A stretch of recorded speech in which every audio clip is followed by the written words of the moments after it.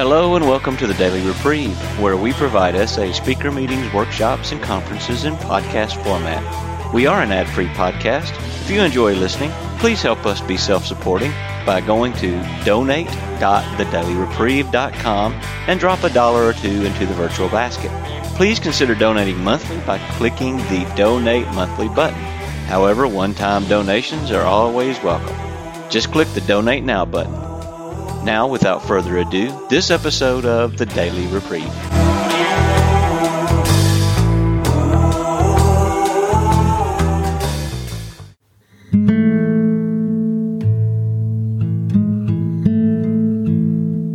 My name is Justin, and I am a son of God and an addict, and the host of the RICO 12 speaker meeting.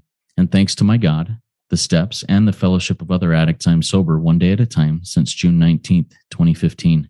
And for that, I am beyond grateful. Welcome to RICO 12. We are an organization whose addictions include alcohol, drugs, lust and sex, food and gambling, just to name a few. We come together from all places, faiths and backgrounds to learn the similarities of addiction and to gain tools and hope from others who are walking a similar path. We invite recovering addicts with at least 1 year sobriety and who are actively working their recovery in their respective fellowships to share their experience, strength, and hope on a live Zoom webinar each Friday at noon Central Time for 20 to 25 minutes. Then we, the live audience, get the opportunity to ask questions of the speaker for another 20 to 25 minutes.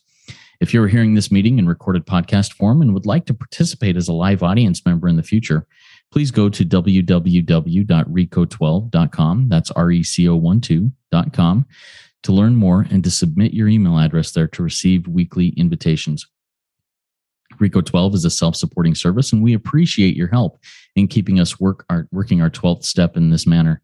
We gratefully accept contributions to help cover the cost of the Zoom platform, podcast platform, web hosting, and administrative costs. To contribute, you can go to rico12.com/support, or you can click the link to PayPal that will be in the chat of the live meeting and also in the show notes of the podcast. When you contribute, please specify the meeting number. This is number 75, and we're grateful for that. That's an awesome that we've made it to 75. One more word about our speakers before we introduce today's speaker. When we line up a guest speaker for a meeting, we ask them to seek guidance on what and how to present so that they can reflect the light they have been given. That light will inspire hope, meaning, worth, and growth in us, the listening audience.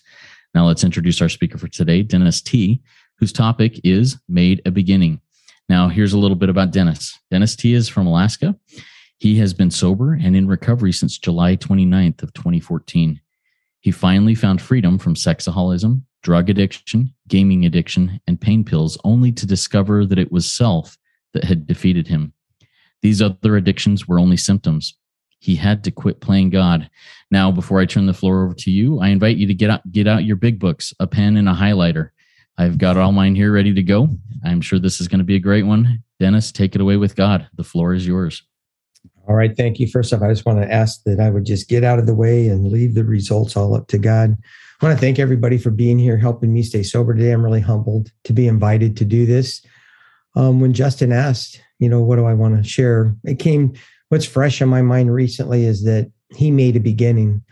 And so that's a topic that's really near and dear to my heart. And I think in order to really cover it in detail, that I need to kind of backtrack just a little bit before we get to it to kind of set up what I have found in this program. And we're going to start out just real quick. We're going to do a brief overview of We Agnostics. It's basically our step 2 and what I've learned about We Agnostics. I thought We Agnostics was there to introduce me to a higher power, and I came in with a very strong faith background.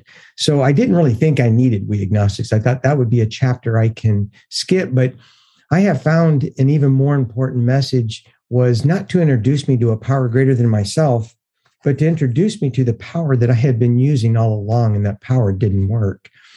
And the more I get into this program, the more I realize that self is what's defeating me. And as we go through this, I'm going to try and point out where the big book really shows me self is almost a separate entity that is defeating me, and just my need to be rid of self. We start in We Agnostics. I'm going to start on page 44. At the bottom of the second paragraph, it says, and this was mine, to be doomed to a sexaholic, alcoholic, drug addiction, death, or to live on a spiritual basis are not always easy alternatives to face. When I first read that, I was in such despair. I thought, man, that's an easy alternative. I'll take the spiritual basis. But I didn't know yet what that meant. I didn't realize that it meant death of that self that's been running my life. I don't think that self is evil, but I think that self is trying to do God's job. And that's what makes it so full of fear. It's expecting perfection.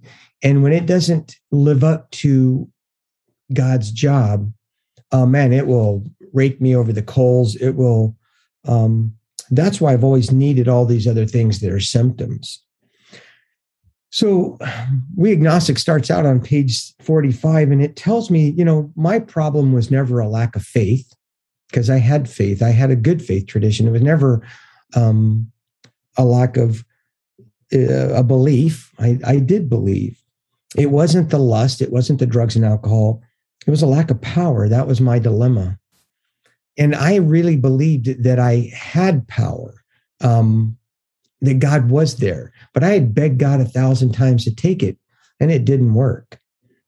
But it says that we had to find a power by which we could live, and it had to be a power greater than myself. But obviously, where and how are we to find this power? And the next 40 pages really lays that out for me. And it says, well, that's exactly what this book is about. Its main object is to enable me to connect or find a power greater than myself, which will solve my problem. Now, it doesn't say which will help me solve my problem, because my problem is self. My problem is in the way of connecting to that power. And that's exactly what the instructions of this book is going to help me to find a way to finally deflate my ego, to deflate the self that's taking me out. So it starts trying to introduce me, because self is so insidious that it can camouflage itself to where it leads me to believe through narratives that's running all the time that other people and institutions are the problems. So I have always been looking outward is what's causing all this disturbance inward. And I never realized it was self that was defeating me. So as we start going through, we hit on 52, and it says, and it asks me some questions in the bedevilments. Was I having trouble with personal relationships? Man, as a sexaholic, the answer is 100% yes. I have personal problems when I'm in my disease, when I'm in self, with coworkers, with family, with friends, with my children, with my neighbors, with the driver on the road, that we couldn't control our emotional natures. That was a wreck. Where we prey to misery and depression. And I couldn't make a living. That one I didn't suffer so much from. Did I have feelings of uselessness? Was I full of fear? I'm either living in self-centered fear when self is running the show, or when I am surrendered, self is deflated, I'm living in God-centered love. And that is really the difference between fear and love, is I can rest and let God run the show. It goes on page 53, because I want us to see at the top of the page, it says, it is not by chance that we were given the power to reason, the small r, to examine the evidence of our senses. Hang on, let me start my time. To draw a conclusion. That was one of man's magnificent attributes. But down on the second paragraph, it says, when we became addicts, crushed by self, which created a self-imposed crisis, we could not postpone or evade. We had to fearlessly face the proposition that either God is everything or he is nothing. God either is or he isn't. What was our choice to be? So this We Agnostic is introducing me now to exactly, well, what is this power that I've been using all along? Because it says that some of us had already walked far over the bridge of reason, and it's using a capital R now. That's telling me that my willpower, that my will is the power that I've been using all along, because self is in control. It said toward the desired shore of faith. The outlines and the promise of the new land, which is sobriety and recovery, where self is deflated and God is now in control of my life, had brought luster to tired eyes and fresh courage to flagging spirits. Friendly hands had stretched out in the program in welcome. We were grateful that reason, or self, capital R, had brought us so far, but somehow we couldn't quite step ashore because perhaps we've been leaning on self or reason, capital R, too much that last mile, and we did not like to lose our support. So for me, We Agnostic introduces not so much the power of faith that I had, but the one that I was actually using coming into the program. And this is where the real, our today is going to start, is on page 60. This is where, after I come to the realization that I do need a power greater than myself that's been leading me all this time to deliver me from sanity. So on page 60, it's really going to give me a great example of, well, what is the self that's defeating me? And it says that being convinced of these three items, that as a sexaholic, as an addict, I could not manage my own life, and I can't. When I'm in self, my life is unmanageable. That probably no human power could have relieved my sexaholism. I would say that's 100% absolute. Nothing I've ever tried. Church programs, men's groups, purity conferences, nothing worked. And I think the reason is because getting sober is not the answer. Sober is not well. Because once I get sober, the illness of self is still there. And that's really, as we go through this journey today, hopefully that's what I'm hoping you can really see, what the real disease is. It's that self is what's defeating us, and that God could and would if he were sought. So being convinced, we're at step 3, which is that we decided to turn our will, our thinking, the self that's running the show, my willpower, and our life, my actions, over to God as I understood him. That just means that God now is, I'm inviting God to take care of me, that I'm going to give up that control and allow God to do for me what I can't do for myself. And the next paragraph is what shows me, well, what's it like to be in self for me? Well, the first requirement is that I be convinced. And I mean that on a heart level, that, and sometimes the pain of addiction and the bottom that brings me to a new bottom where I finally reach desperation, that's convinced that, man, something has to change. That any life run on self-will, or we could say self's will, right? Because this self's is the one that's running the show, will, can hardly be a success. On that basis, and here it is, we are almost always in collision with something or somebody, even though our motives are good. And that's a good question to take a second and ask yourself, am I in collision with somebody or someone around me? And in self, that is true. I don't want to get off topic because I want more stuff that I want to share, but, I always felt like when my family was around me and I was in self, that they were abandoning me, but and then I feel self-pity, like, oh, everybody's leaving me and they're being mean to me. But the truth is, when I'm in self, even though I'm not drinking or acting out, or I'm completely sober, there's like this invisible field that's emitting from me that anybody that stands in that field is getting sick. So I wrote an article called Running for Higher Ground. And that's what my wife, my family, the people around me, that when I'm in self, they're not abandoning me. They're running for higher ground so they can get out of that field because it's causing them to be sick. That's why sober is not well. I can have sobriety without recovery, but I cannot have recovery without sobriety. And recovery for me is the deflation of self. And then we're going to look at, well, how do we get that? All of page 61, if you go through there with this idea that self's will, that self, if you read that, put your name in there and look at how self runs your life. We can't do it today. You can really see how self needs and wants to run the show. But we find out as we get through our steps, self's sole purpose is to take care of me, to take care of self. And it'll be manipulative. It'll lie. Everything it does, it'll have expectations. Expectations are resentments that are forming. Everything it does is to benefit self. and I can't see it. I'm too blind to that. When people don't do as I need them to do so that I'm okay, then they're the problem. And that's not true. So if we turn to 62, this is where we really get to 62 and 63 is here. We're really going to get to look at this self and what it looks like, because it tells me that selfishness and self-centeredness. So now we're talking about self, that we think is the root of our troubles. It says driven. If I'm being driven, I'm not the one driving. So it's telling me that this self in me that's running the show, that I'm being driven around by 100 forms of fear, that self-delusion, self-seeking, and self-pity. We step on the toes of our fellows and they retaliate. Now we think that they are retaliating us for no reason because we can't see it yet. Sometimes they hurt us seemingly without provocation. But if we invariably find at some point, at some time in the past, when this gets revealed to us through our 4 through 9 steps, we have made a decision based on self, which later places us in a position to be hurt. So our troubles, we think, are basically of our own making. They arrive out of self.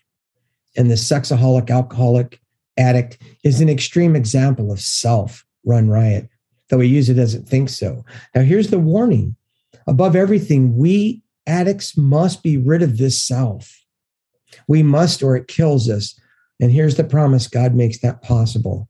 Dropping to the last sentence in the paragraph, neither could we reduce our self-centeredness much by wishing or trying on our own power, our own reasoning, our own having self try to do it. It doesn't work because we had to have God's help. So these are the instructions that they give us. And this is where we really make the third step decision. It's not the prayer that we make it. It's right here because it says this is the how and why of it. So it's going to tell me how and why. First of all, we decided that we had to quit playing God. So right there, I can see that I have to quit playing God. And that's what, when I'm in self, I'm doing God's job. I'm trying to do what I'm designed to have God do. And it doesn't work. It says, next we decided, here's their third step, that hereafter in this drama of life, and boy, is my life drama, God was going to be my director. He's the principal. I'm going to let him run the show. We are his agents. He is the father, and we are his children. It says most good ideas are simple. And this concept is that I'm making a decision now to let God run the show for me. Was the keystone of a new and triumphant arch through which we pass to freedom. Now, an arch takes several, you can't just build an arch on sand. So the foundation is the fellowship. We come into the program on page 17 and it talks about, while the foundation of the fellowship is good but the powerful cement, it's not enough in itself to keep us sober. Then it goes into the cornerstone where the guy at the end of the We Agnostic, he says that the barriers or the old ideas, the self running, he's getting to see finally the power of him running the show. He had, and this is at the bottom of 56, he had built through the years were swept away. He stood in the presence of infinite power and love because he stepped down and now he's experiencing that. He had stepped from bridge to shore because he gave up self. For the first time, he lived in conscious companionship with his creator. Thus was our friend's cornerstone fixed in place. He had a willingness to believe, and then he believed. He could experience what that's like. And that experience as we go through this next section, because it tells us that when we sincerely took such a position where I've made this decision, which is step 3, all sorts of remarkable things followed. We had a new employer. Being all powerful, he provided what we needed if we kept close to him and performed his work well. Established on such a footing, we became less and less interested in ourselves because self is not running it. Our little plans and designs, more and more we became interested in seeing what we could contribute. That's doing God's work now. And it says, this is what I experienced. As I surrender self, I discovered that I felt new power flow in. I start to enjoy peace of mind. I discover I can face life successfully.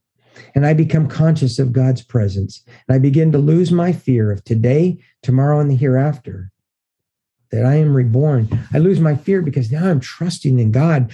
And I can tell you, when I'm in God-centered love, I feel peace and serenity. And the gift of that is acceptance. So we go through, and we finally, with my sponsees, I have them pray and pick a spot in Alaska someplace that just really means a lot to them. It's very beautiful. It could be on top of a mountain. It could be in a valley looking up.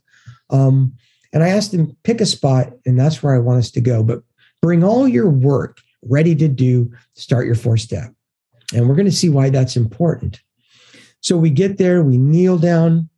We've had a moment of silence. And I say, God, I offer, which means if you look up the word offer, it's a type of sacrifice. Like, I'm now willing to give up self. It doesn't work for me.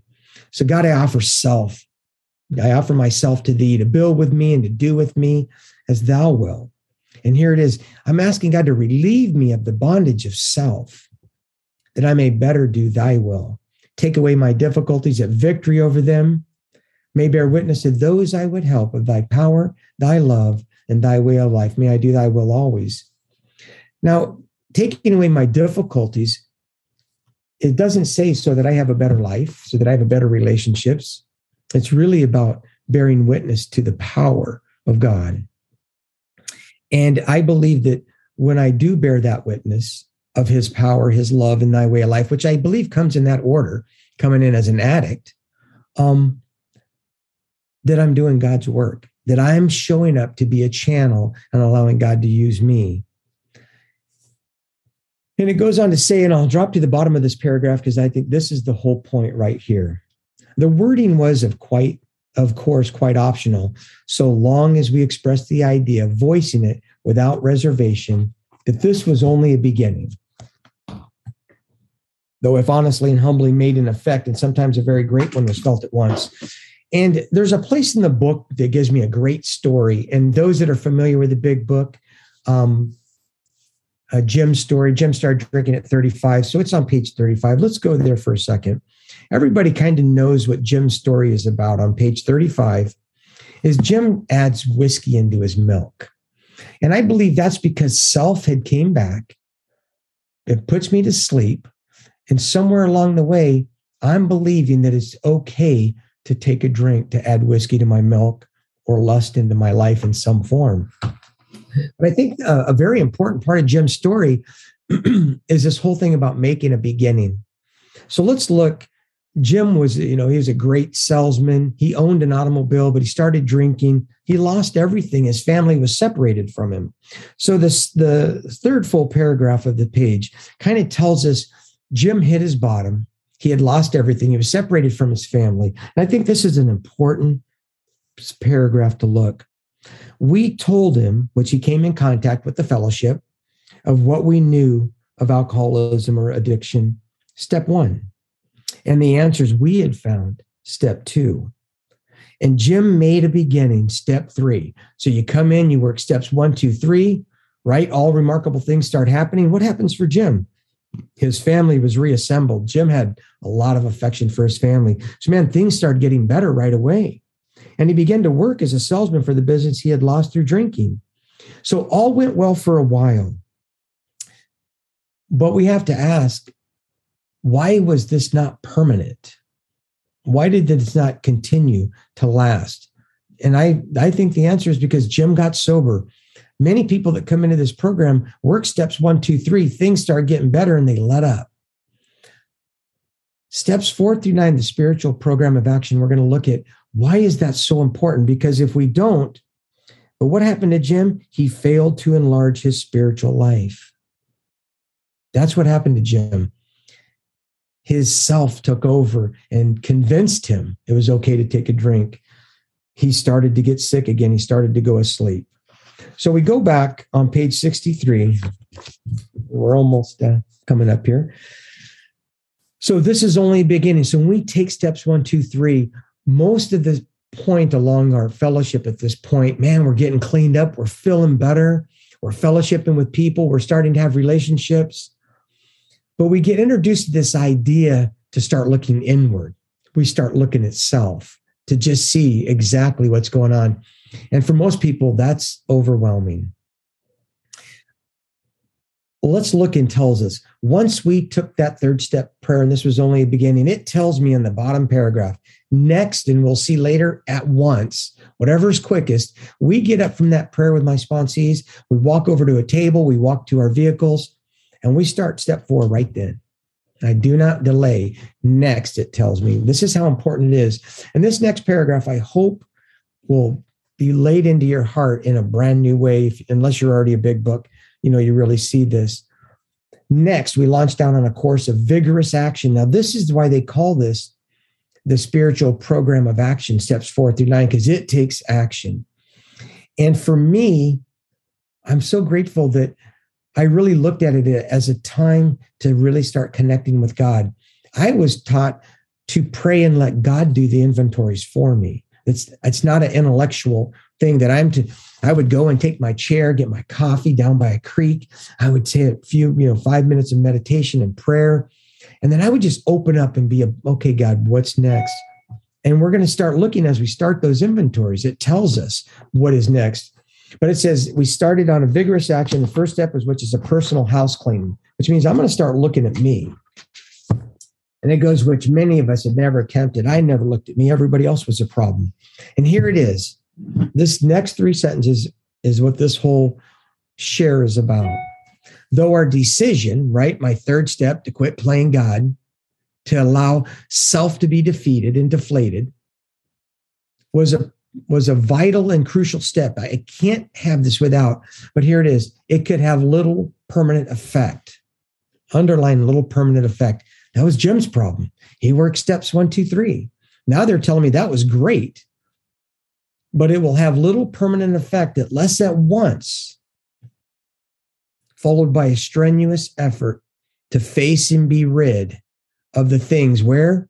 In ourselves, which had been blocking us. Self had been blocking me. And I couldn't see it. It showed me back there what self was, right? Fear, resentment, selfishness, all of those things had been blocking me. Resentment is a number 1 offender. And it tells me that our lust, our addictions, our lust, our liquor, all of that was just a symptom. Has nothing to do with what was been blocking me. So we had to get down to causes and conditions. And while we don't have time to go through all of the inventories, man, this is the part where I get my prayer tools, where I list out, God shows me these people and start going through it. My sponsor would say, if God brings it to mind, don't try and judge whether that person needs to go in your resentment. Let's put them down. Because God's going to show me something that I have long buried or can't see as I go through the work. I'll I had forgotten. I totally didn't remember that. I'm letting God do the work at this point. And so as we go through those inventories, 4 through 9, the spiritual program of action, we end up with the 9-step promises start happening, I believe, as soon as we start doing 1, 2, 3, but it really starts happening. So we end up on page 84. We've just read about our 9-step promises. It's a beautiful promises. Our life is changing. And why is our life changing? Because self has been deflated through the work of 4 through 9. Just because I make a decision to turn my will and my life over to the care of God, it doesn't happen in my experience without those inventories. That's what does the work. That's what crushes it. And now that I'm free, the blockers are gone, I'm experiencing God-centered love. It tells me at the very bottom of 84, and we've ceased fighting anything or anyone, even our addiction, lust, alcohol, drugs. For by this time, sanity will have returned. And it goes on to tell me on the next page that when self is deflated or defeated, and God has full reign, I've been placed in a position of neutrality, safe and protected. It's not me doing anything. It's now God being in control because I've not even sworn off. Instead, the problem has been removed. And remember, we looked back. What is the problem? It's not lust. It's not alcohol. It's not drugs. The problem is a lack of power. And what was the power I was using was self. It doesn't work.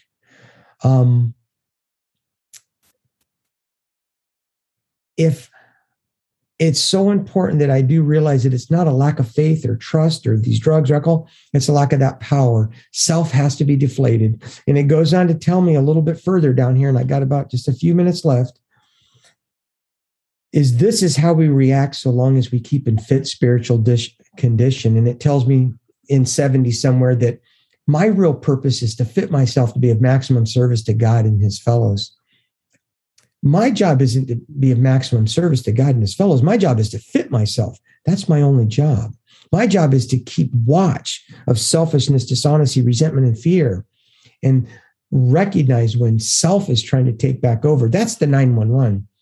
When self takes back over, if I don't immediately start working my program around that with the 4 instructions it gives me there, and temptation will come next, then lust or wanting to drink or medicate in some way. And then eventually acting out or using is the last thing that happens. So it tells me that it's easy to let up on the spiritual program of action and rest on our laurels. We are headed for trouble if we do. For lust and addiction, for self, I would say, is a subtle foe, because I'm not cured. What I really have is a daily reprieve contingent on the maintenance of our spiritual condition.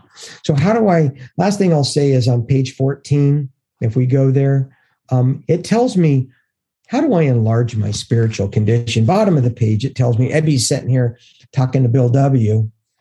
And it says that my friend, Ebby Thatcher, had emphasized the absolute necessity of demonstrating these principles in all my affairs. That's the 36 spiritual principles we learn in the steps, traditions, and concepts. Particularly was it imperative to work with others as he had worked with me. And here's what it says. Faith without works was dead. And he said, and how appallingly true for the alcoholic or the addict. For if I, me, fail to perfect and enlarge my spiritual life like Jim did, and now it tells me how to do it through work and self-sacrifice for others, I could not survive the certain trials and low spots ahead. That's a daily truth for me. If I'm not doing the work, I will not survive the trials and low spots ahead. And if I don't work, then then I will surely drink. And if I drink, I will surely die. And so I'll leave you with this. In self, I'm doing God's job. In surrender, when God is in control, I get to do God's work. I don't try and no longer do God's job. And what I find that if I stop doing God's work, then I start trying to do God's job again. And self returns, and my life is unmanageable. And we all know the rest of that story because that's why we're here. So I don't want to do God's job anymore. I want to do God's work. And that's why I get to daily when I get asked, do you want to speak? Man, I don't feel worthy to come in here and speak. I really don't. But I want to do God's work. And so I show up, I pray. I had some fear. I started to take a walk because I wanted to meditate. And a guy called right then. And I thought, Dennis, this is God's work. You do God's work. And I sat and shared with him on my walk before this meeting. So that's what I want today. I want to continue to do God's work. And the day I stop doing God's work, then I'm going to start doing God's job again. And I'm a dead man walking past. Dennis, thank you so much. I really appreciate your share. And that wrap up of doing God's job versus doing God's work is something that just smacked me right between the eyes. I really appreciate that. And it'll give me something to really ponder and dig into as we progress. Hey, do you mind taking about 30 to 60 seconds and sharing a little bit about your primary fellowship and how that helps you before we get into the Q&A portion of this meeting? Yeah, I would love to. I'm really an addict in several programs, but sexaholism, because of my sexual abuse early on, I used drugs and alcohol to try and drown that, to try and find oblivion. But I'm a sexaholic at heart. That's what I suffer from the most. The rest of it is just, if I'm not going to be a sexaholic, I got to use something. Unless self is deflated, then I don't need anything except this program and to work with others and feel that connection and love. So Sexaholics Anonymous has really helped me come into this program. I don't speak for Sexaholics Anonymous. I can only share about my experience. If anything I said here today differs from what your sponsor's telling you, listen to your sponsor. He's right. This is just my experience. And so Sexaholics Anonymous, from day one, I came in on July 29, 2014. I was told to get a sponsor. I did that day. and I've been sober ever since. And I was a hardcore sexaholic. At 12, I started trying to get free, and it took till I was 52, and I crossed every boundary and I couldn't stop. So this program gave me the freedom if I do the work, if I stay close to him and perform his work well. And that's my only hope. And I'm just thankful it's here. I tried everything and it didn't work. So I do thankful for my program. Pass. Beautiful. Thank you very much, Dennis. All right. For our listening audience, our live audience, if you have questions for Dennis, please type them in the Q&A link there at the bottom of your Zoom window. It looks like two speech bubbles over the top of each other, and I'll read those to him as they come up. I've also got a couple of questions that I wrote that I'd love to ask of Dennis. So we'll jump into the Q&A portion of the meeting here now. So Dennis, you mentioned a little bit about being sober is not the same thing as being well. Can you please dig a little bit deeper on that and share a little bit about, maybe the difference between abstinence, sobriety, recovery, and healing, being well? That would be very helpful, I think. Yeah, for me, I can be completely sober and not using, but I can be a dry drunker.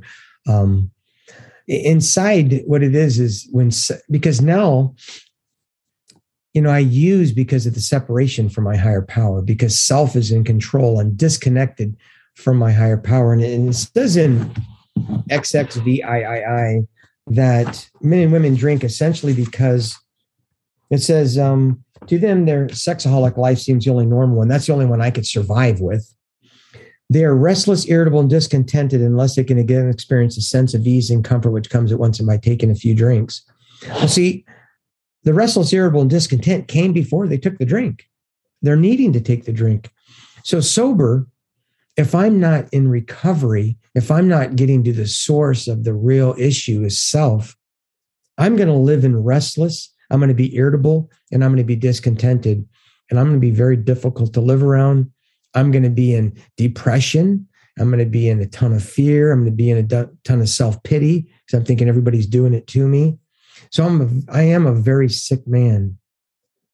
So sober is not well. Recovery is doing the work, and deflating self is the real disease in my life. I'm powerless over self. And when self is running the show, I've thought about killing myself to try and get out of that pain. But I don't need to do that. I don't need to be in depression. And I'm not saying that sometimes counselors and medical professionals aren't needed. I have a counselor. And I think like my counselor said yesterday, he can't give me what the 12 steps gives me. And sometimes the 12 steps can't give me what he offers. And so he can help me with some childhood trauma and stuff like that. So yeah, being sober is not well because I'm still in my disease. I'm still in self. And I'm still harming people because I'm being dishonest. I'm manipulating. Right away, I know if I'm in self because I'm starting to be disturbed again. And it tells us on page 90 of the 12 and 12 that anytime I'm disturbed, it's always something in me. Usually if somebody's making me angry or I don't like something about what they're doing or saying, they are the teacher or the mirror that has shown up and is reflecting something in me. I get to pause and go, okay, I'm disturbed by this person. They're the teacher and mirror to show me what is inside of me that I get to recognize and bring to God for healing. That's really, they're really a gift. And if I can remember when I'm disturbed to really get to start praying and looking within and talking to somebody. And that's a great warning signal for me. The 911 is self is back. Not that I'm getting ready to drink or act out. That's when that's when I recoil from as from a hot flame because self is back. I'm in trouble. And self does at times return every single day, wants to try. I get up, slide out of bed every morning and do my prayers. But really recovery happens in the moment of the day. And if I'm in the future, I'm full of fear, back in self. If I'm in the past, I'm full of resentments and regrets and self-pity. So really God has found it in the moment. That's the only place I can truly find peace is if I'm here in the here and now. And as an addict, I got to make sure that I don't get too high and that because then there's this crash that'll go too low. So if I just kind of stay in that middle place, which some people call boring, actually turns out to be a peaceful place of solitude that I get to connect with God. Pass. Thanks, Dennis. A follow-up to that. You said when self rears its ugly head in your life, that's the 911 moment. When that happens, what does your personal surrender, your personal giving self, getting away from self, what does that look like to you? Yeah. And, there's a nightly inventory on page 86 that asks these questions. I can't express enough. Do the 10th and 11th step with somebody in this book that really knows it, because when I retire at night, that doesn't mean when I'm getting ready to climb into bed. That means after I've had dinner, and me and my wife are going to take just a moment apart to kind of retire, because she knows I'm going to go do my nightly inventory. And I answer these questions. Where was I resentful, selfish, dishonest, or afraid? And I ask God before, because it says we constructively review our day. It doesn't mean we destructively review it. We constructively review it. Show me, God, where I was. Do I owe an apology? Have I kept something to ourselves? When I fill this out every single night and send to another person, the next day as I'm starting my day and as I'm going through my day, boy, I already know what I'm going to write here. It's like, oh, that's going on my list. If I say this, am I being kind and loving toward all? That's inwardly as well as outwardly. So it helps me see. But when these crop up, because they do, not if, it tells me what I should do. Continue to watch for selfishness, dishonesty, resentment, and fear. And when these crop up, it gives me 4 instructions. I ask God at once to remove them. I discuss them with someone immediately, right? Ask God to remove them in steps 1, 2, 3, and 6 and 7, because there's a defect happening. I discuss them with someone immediately, step 5. And I make amends quickly if I've harmed anybody, steps 8 and 9. So those are all of the inventories and everything that we've learned in the tools, the spiritual tools to deal with self. And then it says, then we resolutely turn our thoughts to someone we can help. In my experience, when I'm being plagued by self, I go through this process. The moment I even think about helping somebody, much less do it, but just think about, okay, when I call, bam, it's gone. It really, really sets me back, because now I'm starting to do God's work again. How can I help another? And love and tolerance is others is our code. I'm also in another program, Al-Anon, that really helps me with my people pleasing and codependency and, all of that too. So, but that's what I do is, if I have a resentment that a quick spot inventory check doesn't work, like I'm like holding on to something and I don't feel the freedom, then I go back and do a real 4-step on it, and to where I feel nothing but love and compassion, never to be brought up again. Like that, God has to do that. And once that happens, and then God can show me my mistake in it, because I can't see my mistake if I'm holding on to a resentment. And it tells me on page 66, when harboring such feelings, which are resentments, I'm shut off from the sunlight of the Spirit. It tells me right there, man, I'm shut off from God. And it tells me what happens. The insanity of lust, alcohol returns, and we drink again. And for us to drink is to die. So in order for me to do my 4th column in my resentment inventory, I have to be free from the resentment as though it never happened. And I'm telling you, it took months going through my program, praying, doing the prayer work. And I'd ask myself, sometimes I would just start the prayer work and I could just feel God lift it out, never to be brought up or charged against them again. That was God doing that. Then I can go and God can show me my part. And I remember as I wrote out all those columns, I didn't think about it as I was writing them. I went back and asked, well, where's all my defects? He goes, well, they're in your 4th column. I went back and looked and I thought, oh my God, this isn't me. I'm a nice guy. But I started reading all of that and I realized that there was a theme on one thing, and I looked it up in Google, and it was Schadenfreude. And Schadenfreude is one of the worst possible human traits, that I actually take joy in other people's misery. And I thought, my God, I couldn't see it, but God showed me my real heart and my life. So I do steps 10 in that nightly inventory and part of 11. on a daily basis. That's why 10, 11, and 12 daily will keep me from needing to do 4 through 9. And, that just gets me cleaned out. 10 and 11 a day keeps those blockers free. Or I go back into self and suffer, and people around me do. Awesome. Thank you. And I'd like to kind of boil that down, at least how I understood it, and rephrase it so it sticks with me a little bit better and maybe please with others. So basically, when I recognize that self is sticking in there, when a character defect is jumping in and rearing its ugly head, first I recognize it and I give it to God. I say, God, take this from me. Maybe definitely specifically mention, hey, pride and ego is jumping in here, God. I give this to you. And then the next thing, immediately call somebody else, reach out to somebody else and make it so it's not a secret and share it with them, and then go and do the next good thing. Is that kind of what you shared there? Absolutely, 100%. Awesome. I always, my early prayer from day one, and I remember as I was writing out my early sexual childhood abuse, when I got hit with the compulsion, man, I couldn't. I just had to, wherever I was at, I had to go act out. I remember on day 4, I was writing it out, and all of a sudden, it hit me again. And this prayer is what saved my life the entire time is, God, I am powerless.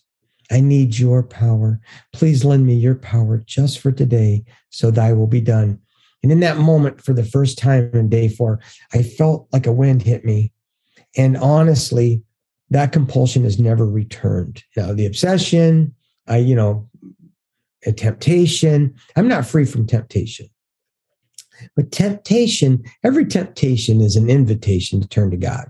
That's all it is. It's just something, my addict's wanting something. Myself is back in control. Pass.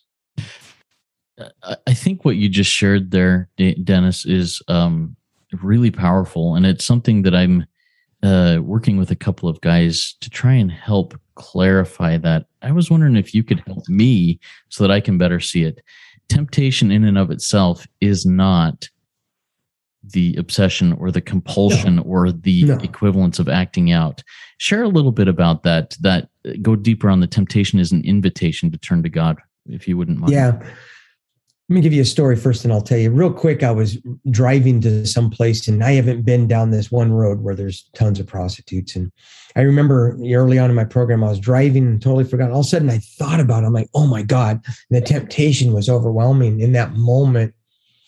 And I prayed and I called somebody. And in that moment, I judged my program as not working. God, my program's not working. I called the guy and he goes, man, it sounds like it's working great. You should actually be happy because you prayed and you made a call. Your program's working good. And I don't experience that anymore like that. But a temptation is not a drink. And this is I'm just going to tell you my own experience. If I have a temptation to take a drink, it's not a drink.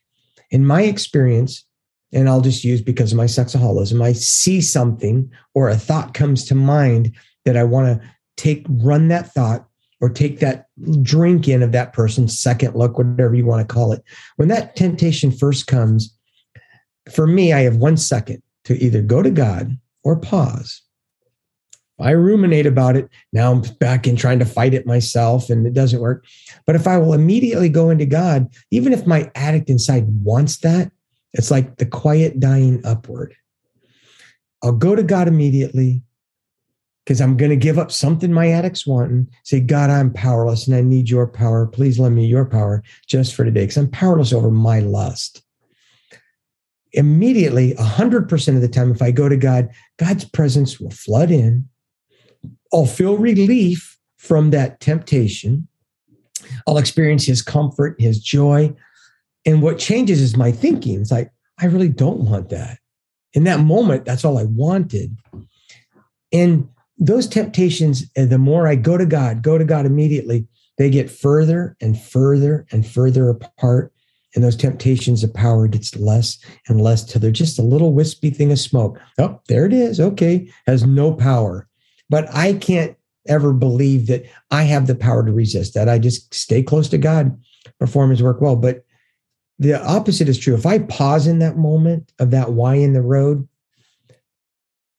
I'm now fighting it, and I'll never know the power of a temptation till I try and resist it. I cannot fight temptation. That is none of my business. I have to let go.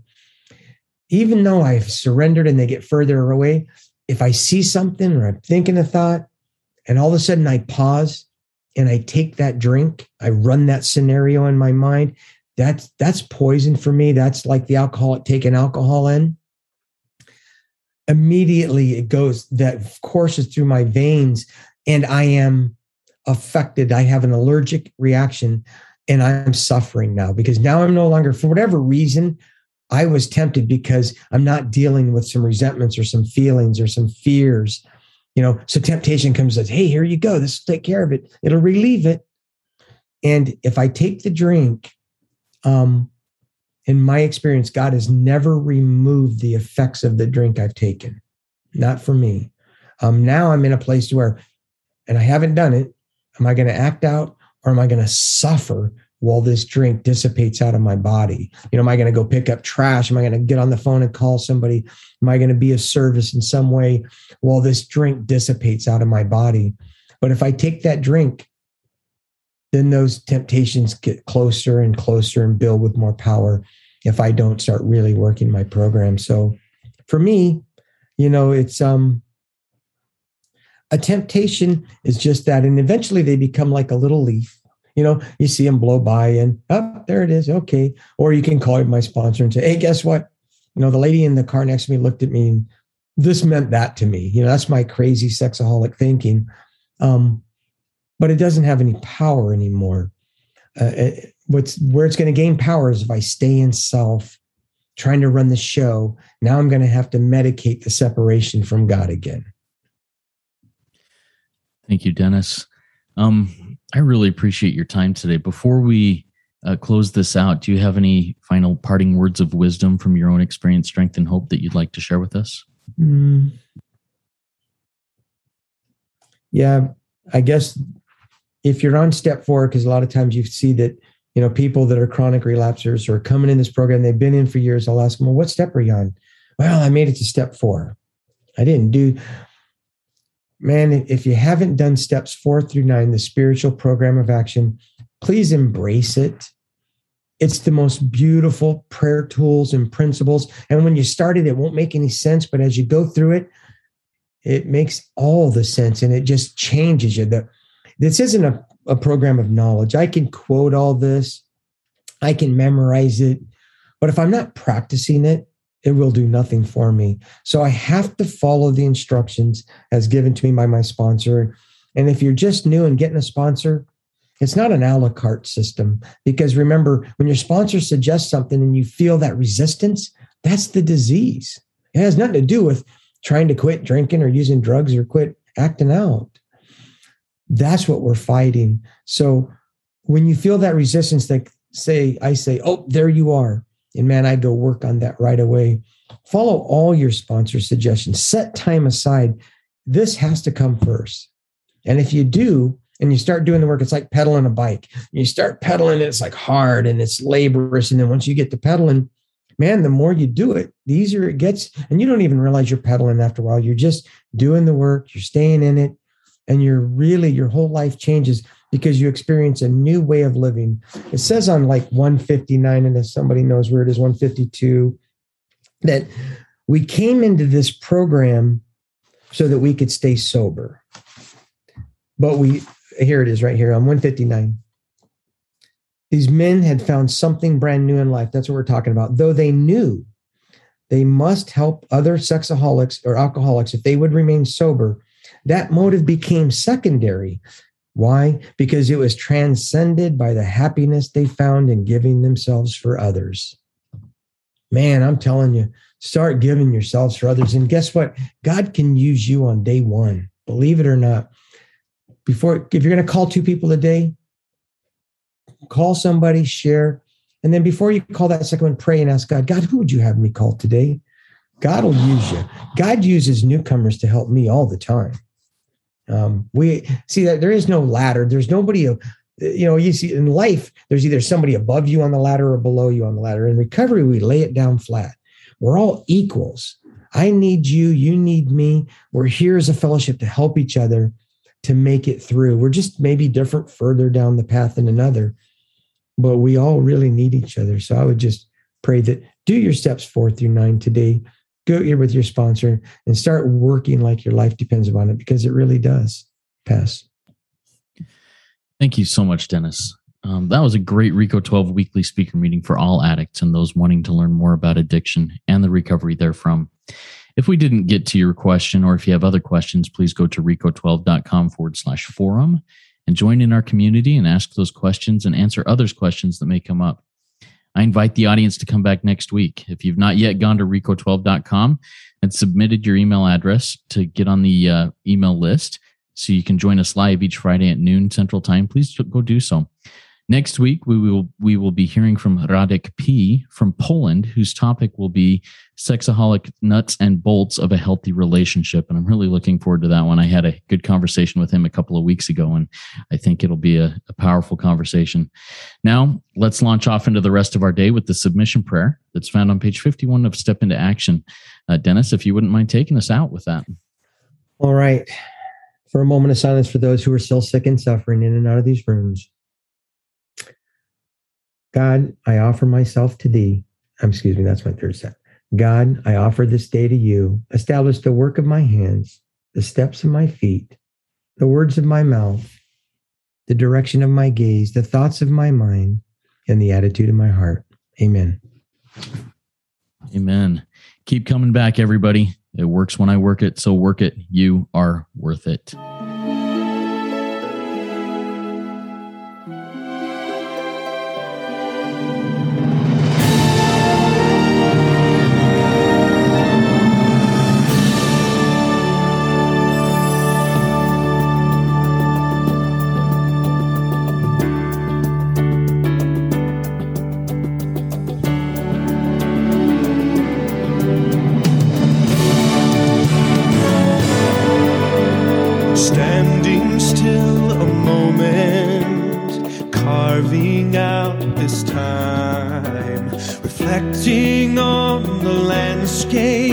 This life of mine, peaks too high to conquer, streams too wide to cross, troughs too deep to walk through without incurring loss. Yet here I am, still standing tall, despite the rough terrain. One like me survive the storms and walk through wind and rain. Still standing, I will fight the good fight. Still searching for glimmers of light. Feet still on the ground, I can still be found. Standing still.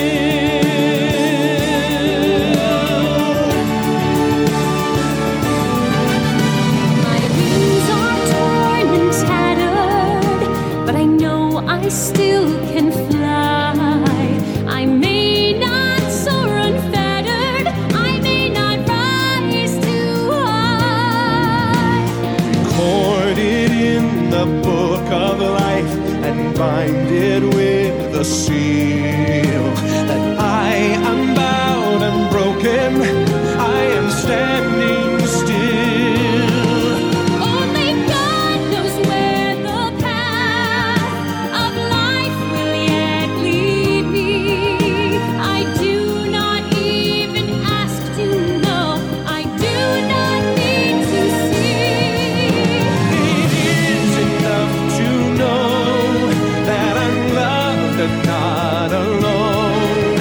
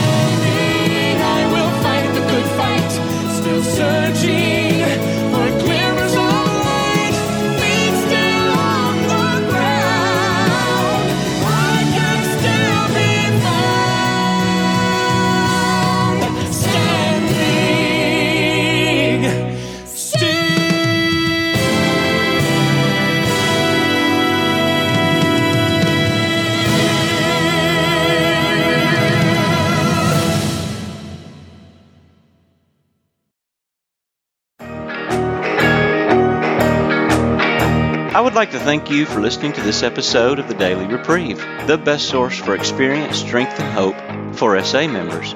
Please subscribe to this podcast to be alerted of new episodes. Please show your support by donating to the Daily Reprieve by going to donate.thedailyreprieve.com and choosing either monthly donations or a one-time donation by clicking Donate Now. Thank you for listening, and stay tuned for the next episode of the Daily Reprieve.